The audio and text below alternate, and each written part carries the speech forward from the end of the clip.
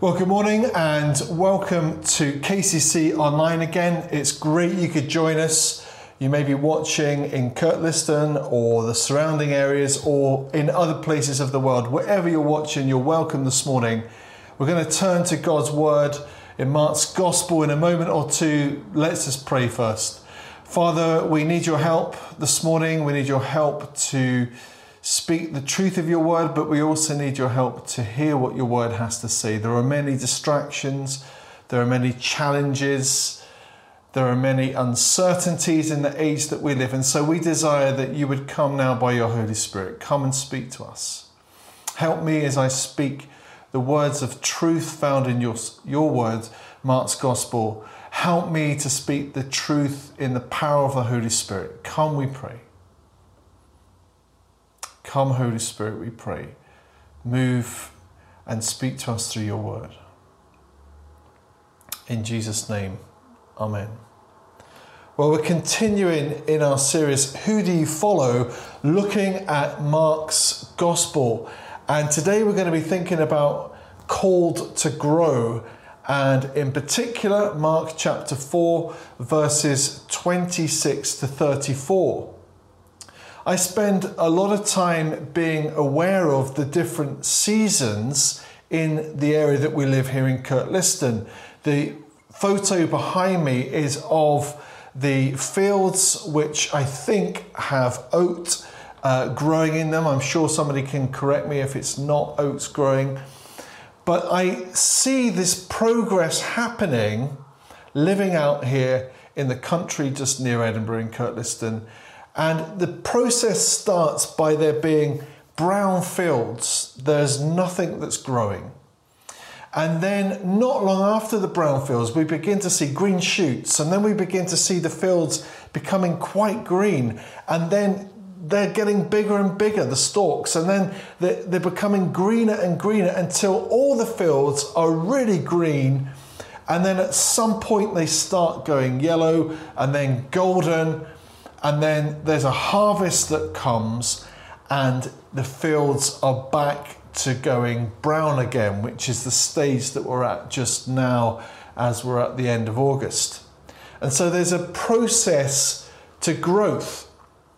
But what really struck me as I was looking at this passage is that we can often think that we somehow can manufacture growth.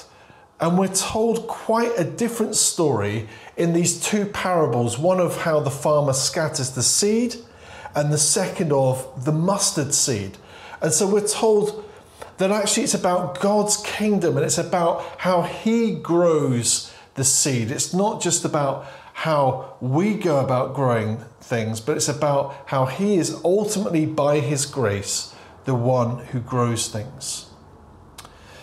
And so I want us to think this morning, first of all, about planting by grace. Planting by grace. What do I mean by that? Well, in the verse he also said, this is what the kingdom of God is like. A man scatters seed on the ground. This is in verse 26 of chapter 3 of Mark. He said, this is what the kingdom of God is like. A man scatters seed on the ground. Night and day, whether he sleeps or gets up, the seed sprouts and grows, though he does not know how. All by itself, the soil produces grain, first the stalk and then the head, and then the full kernel in the head. So this is what the kingdom of God is like. So he's talking to the people there present and saying, in front of his disciples and others gathered, he's saying, this is what the kingdom of God is like. It's like a man who scatters the seed on the ground. And night and day, whether he sleeps or gets up, the seed sprouts and grows, though he does not know how. So essentially, the farmer could be lying in his bed or getting up in the day, but whether he sleeps or gets up, the seed is still going to grow. There's life in the seed. And Ronald J. Kernaghan, I think that's how you say his name, soil is simply the medium in which growth takes place. How it grows is a mystery. The seed has a life of its own, and the farmer can sleep in this knowledge. So this is beginning to give us this picture that actually when it comes to growth, that essentially what we're learning about in Mark's gospel here is that the Christian is essentially the one who plants the seed but cannot do anything essentially about the growth being in and of themselves or applied to somebody else. You see, the soil is simply the medium. So we plant the seed and the growth takes place. The seed has a life of its own. And so this happens. It happens by the grace of God, that actually God is the great farmer, the great gardener who waters the seed, who knows the right temperature, who knows what we need, knows what you need today. And notice in verse 28, it says, regarding the seed, all by itself, the soil produces grain. And in the original Greek, this all by itself is automatos, which is where we get the word automatic. So this seed is automatically, with life in the seed, in a growing process. We plant the seed, it goes in, and then automatically, all by itself, it's growing. And so there again is this picture of grace, the grace of God, that we plant by the grace of God, and that the growth again happens all because of his grace. The soil produces grain. First the stalks, so we're walking out in the fields, and not long from now the seeds will be planted. I won't be able to see them, you won't be able to see them, but we'll see a stalk growing, and then we'll see the head, and then we'll see the full kernel in the head, just like in the picture behind me. It's automatic. There's an automatic growth. It's not that you can spiritually modify that growth or I can. It's by grace. And so we plant by grace, but we're growing by grace. 1 Corinthians 3:5 says that what, after all, is Apollos and what is Paul? Talking about these two characters that we know of in the Bible, these people. Only servants through whom you came to believe, as the Lord has assigned to each his task. I planted the seed, this is Paul speaking, Apollos watered it, but God has been making it grow. So neither the one who plants nor the one who waters is anything, but only God who makes things grow. And that's a really important thing for me to remember as a pastor, that actually I can't manufacture your spiritual growth, and I can't manufacture my spiritual growth, that actually it has to be of God, that we come into a relationship with God through Jesus, through Jesus' death on the cross, through his blood shed on the cross, through his resurrection power defeating death, and through the work of the Spirit. And as we enter into that relationship, it's God himself who will help us grow, that will nurture that seed planted in us. But we are to plant and trust the rest to God. Galatians 6:9 says, let us not become weary in doing good, for at the proper time we will reap a harvest if we do not give up. So there is the trusting of growth to God, and it's about trusting him and not us trying to build some kind of our own kingdom empire. And as we've been in lockdown, there's a big part of me that would love to see people on the streets crying out to God in repentance. I'd love to see that we are crying out to God as Christians in repentance and looking to be refined and praying more and seeking God more. I'd love to see revival breaking out, but at the moment we don't really see that. And at times it's quite hard going. At times I felt frustrated that, God, here we are and you seem to be at work, but we don't see too many signs of that. At times it's been frustrating for me, and at times I felt low, thinking, well, what is happening here? How can we see growth? But that's my perspective. And we're told, let us not become weary in doing good, for at the proper time we'll reap a harvest. And I'm thinking like that at times, and maybe you are, maybe you're not. But maybe we're watching this somewhere in the world and we're literally the only Christian in our town. We're watching this somewhere in the Middle East where there isn't even a church that you could go to if it wasn't locked down. That we maybe see that what we're doing is hard work. We don't see so much a harvest. But what I've come to see in this passage this week is that it's of grace that we plant, but growing by grace means that the growth that takes place, that people coming to salvation in Jesus, us growing in Jesus, is all of his grace too. And it's about his timing. And so I need to be patient, and maybe you need to be patient. And maybe for those people in your family that you pray for that don't know Jesus, and you're thinking, will they ever come to know Jesus? That we need to trust God for the harvest. That maybe if we're watching this and we don't know Jesus and we're thinking, well, I'm not sure whether I'm worthy enough to become a Christian. I'm not sure whether I could myself grow and know who Jesus is. Well, actually, it's about God's grace and his timing in your life too. And so maybe the day is today that you actually can receive and accept Jesus, and we can know what growth is because of the grace of God. And so at the proper time, we will reap a harvest if we do not give up. So I'm not to give up, and you're not to give up. We're to persevere. We're to keep going. We're to fix our eyes on Jesus and the grace of the Lord Jesus Christ. Even though we might feel tired, even though we might feel frustrated, even though we might feel uncertain in the age that we're in with COVID-19, let's not give up. Let's not become weary. But we also see in this passage, in this second parable, that it's about multiplying by grace. So verse 30, again he said, what shall we say the kingdom of God is like? Or what parable shall we use to describe it? It is like a mustard seed, which is the smallest of seeds on earth. Yet when planted, it grows and becomes the largest of garden plants, with such big branches that the birds can perch in its shade. So the kingdom of God, how can we describe it? Well, it's like a mustard seed, and we're told that's the smallest seed.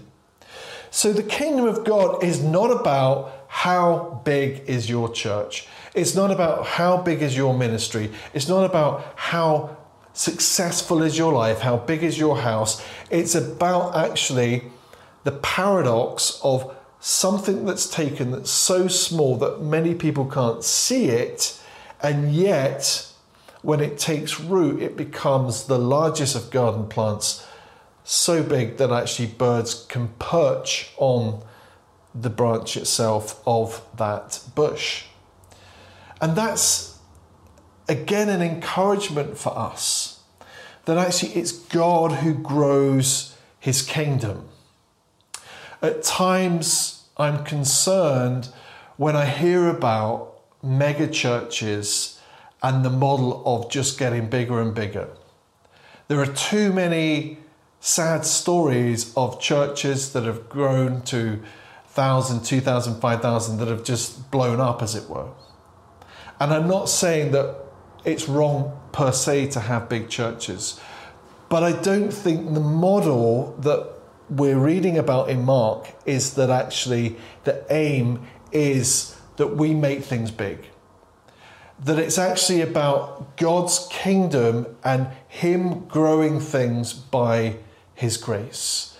That it's about him growing in us. It's about building his kingdom from that which is often small. So when the disciples were gathered around, as we've been hearing about this diverse group, might be thinking, well, what difference are we going to make? What difference are we going to make? How's this going to happen? And yet it's God by his grace who multiplies by grace the disciples who keep multiplying to the point that we are here today as a result of his grace. Paul Tripp helpfully says, you can't have a gospel event mentality because you are planting seeds, and you must be patient and persevere. So if we've just got this kind of, we're going to create an event, we're going to do this, it's going to be mega, it's going to be off the scale, we're going to do this in such a way that actually will make this happen, we've got the wrong end of the stick. Because we're planting seeds, and because when you put a seed into the soil, it's automatic, the growth, and it's ultimately up to God how it grows. So we must be patient and we must persevere. We cannot rush things. We cannot just say, well, actually, it's all about this or that. We're going to make this happen. And as I've reflected back in the 90s, in certainly the West and Western Christianity and the early 2000s, there was a sort of culture that said that we need to be history makers, that we need to have great passion, that we need to be fire starters, we need to set the world alight, and it was all about energy and passion and changing the world, and we're going to be the people that do this. Now, you might say that I'm being maybe more cynical, being more middle-aged, as it were. But what I see in Scripture, what I see in the Gospels here, is a humility that says, well, actually, just because it's small and just because we are where we are, in ones and twos and threes, meeting up with people, praying with people, doesn't mean to say it's insignificant. In fact, it is significant that God wants to grow his church the way he wants to grow his church. And it's a concern of mine, I guess, is that when we think we've got to set the world alight, this one sermon is going to make this whole village or this whole town or this whole country or this whole world just come alight, or this one thing that I do in pastoral care, this one thing I do to help people will change the world. We put an undue pressure on ourselves. And what God calls us to do is to be patient and to persevere and to take small steps and to trust him for growth, to trust him and his work by the Spirit to grow us, that we plant, that we grow by grace and we multiply by grace. And we read in verse 33 and 34, with many similar parables, Jesus spoke the word to them as much as they could understand. He did not say anything to them without using a parable, but when he was alone with his own disciples, he explained everything.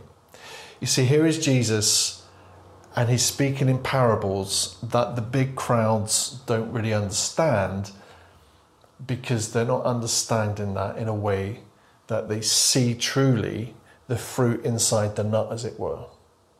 That Jesus spoke this in such a way that they would want to unravel and get to the good fruit. And he didn't say anything without using a parable. So actually, those who were seeing would truly seek and see. Those who were hearing would truly hear. But those who didn't want to really see or really hear would not be seeing or hearing. And when he was alone with his disciples, he explained things. You see, it was Jesus explaining things to people by grace that they would grow, and that they would grow to become more like him, that he was showing them what discipleship looked like.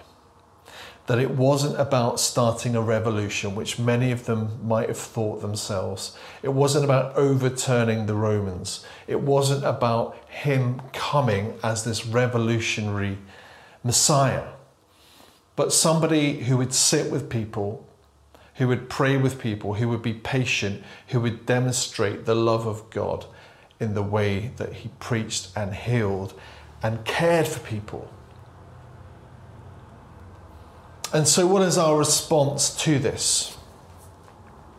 Well, one response might be that we just don't grow. We might be somebody who's not a Christian, and we might say, well, that's all very nice, but I don't want to accept this seed planted, and I don't want to grow. Or we may be a Christian and we've become lukewarm and we're just apathetic, and we say, well, I don't want to grow, I just want to do my own thing. I don't want to be watered by the Spirit. I don't want to grow. Well, if we're in that position, we're in a sad position, and I want to say that we do need to grow. And I want to encourage you that if you don't know Jesus, that you will trust him and pray that he will water that seed that you've heard, and that you will trust him and he will change and transform your life. And if you're lukewarm at the moment, that you would again look to Jesus as the one who can help you grow. But secondly, where we might be more tempted is to grow in our own strength. Well, I'm just going to do this in my own way. I'm going to do this in my own way. I'm either going to be like, well, I'll just dip in and out of church online, or I just read a bit of the Bible now and again, or I just pray a bit. Or we could be on the other end of the scale where we're like, well, I need to read pretty much the whole Bible every month. I need to be praying 3 hours a day. I need to be telling everyone about Jesus. And so we can be looking to grow in just what we do in a performance-related way, or somewhere in the middle, that we can be tempted to grow in our own strength rather than waiting on the Lord, rather than looking to him and being patient and persevering and allowing him to grow us by his grace.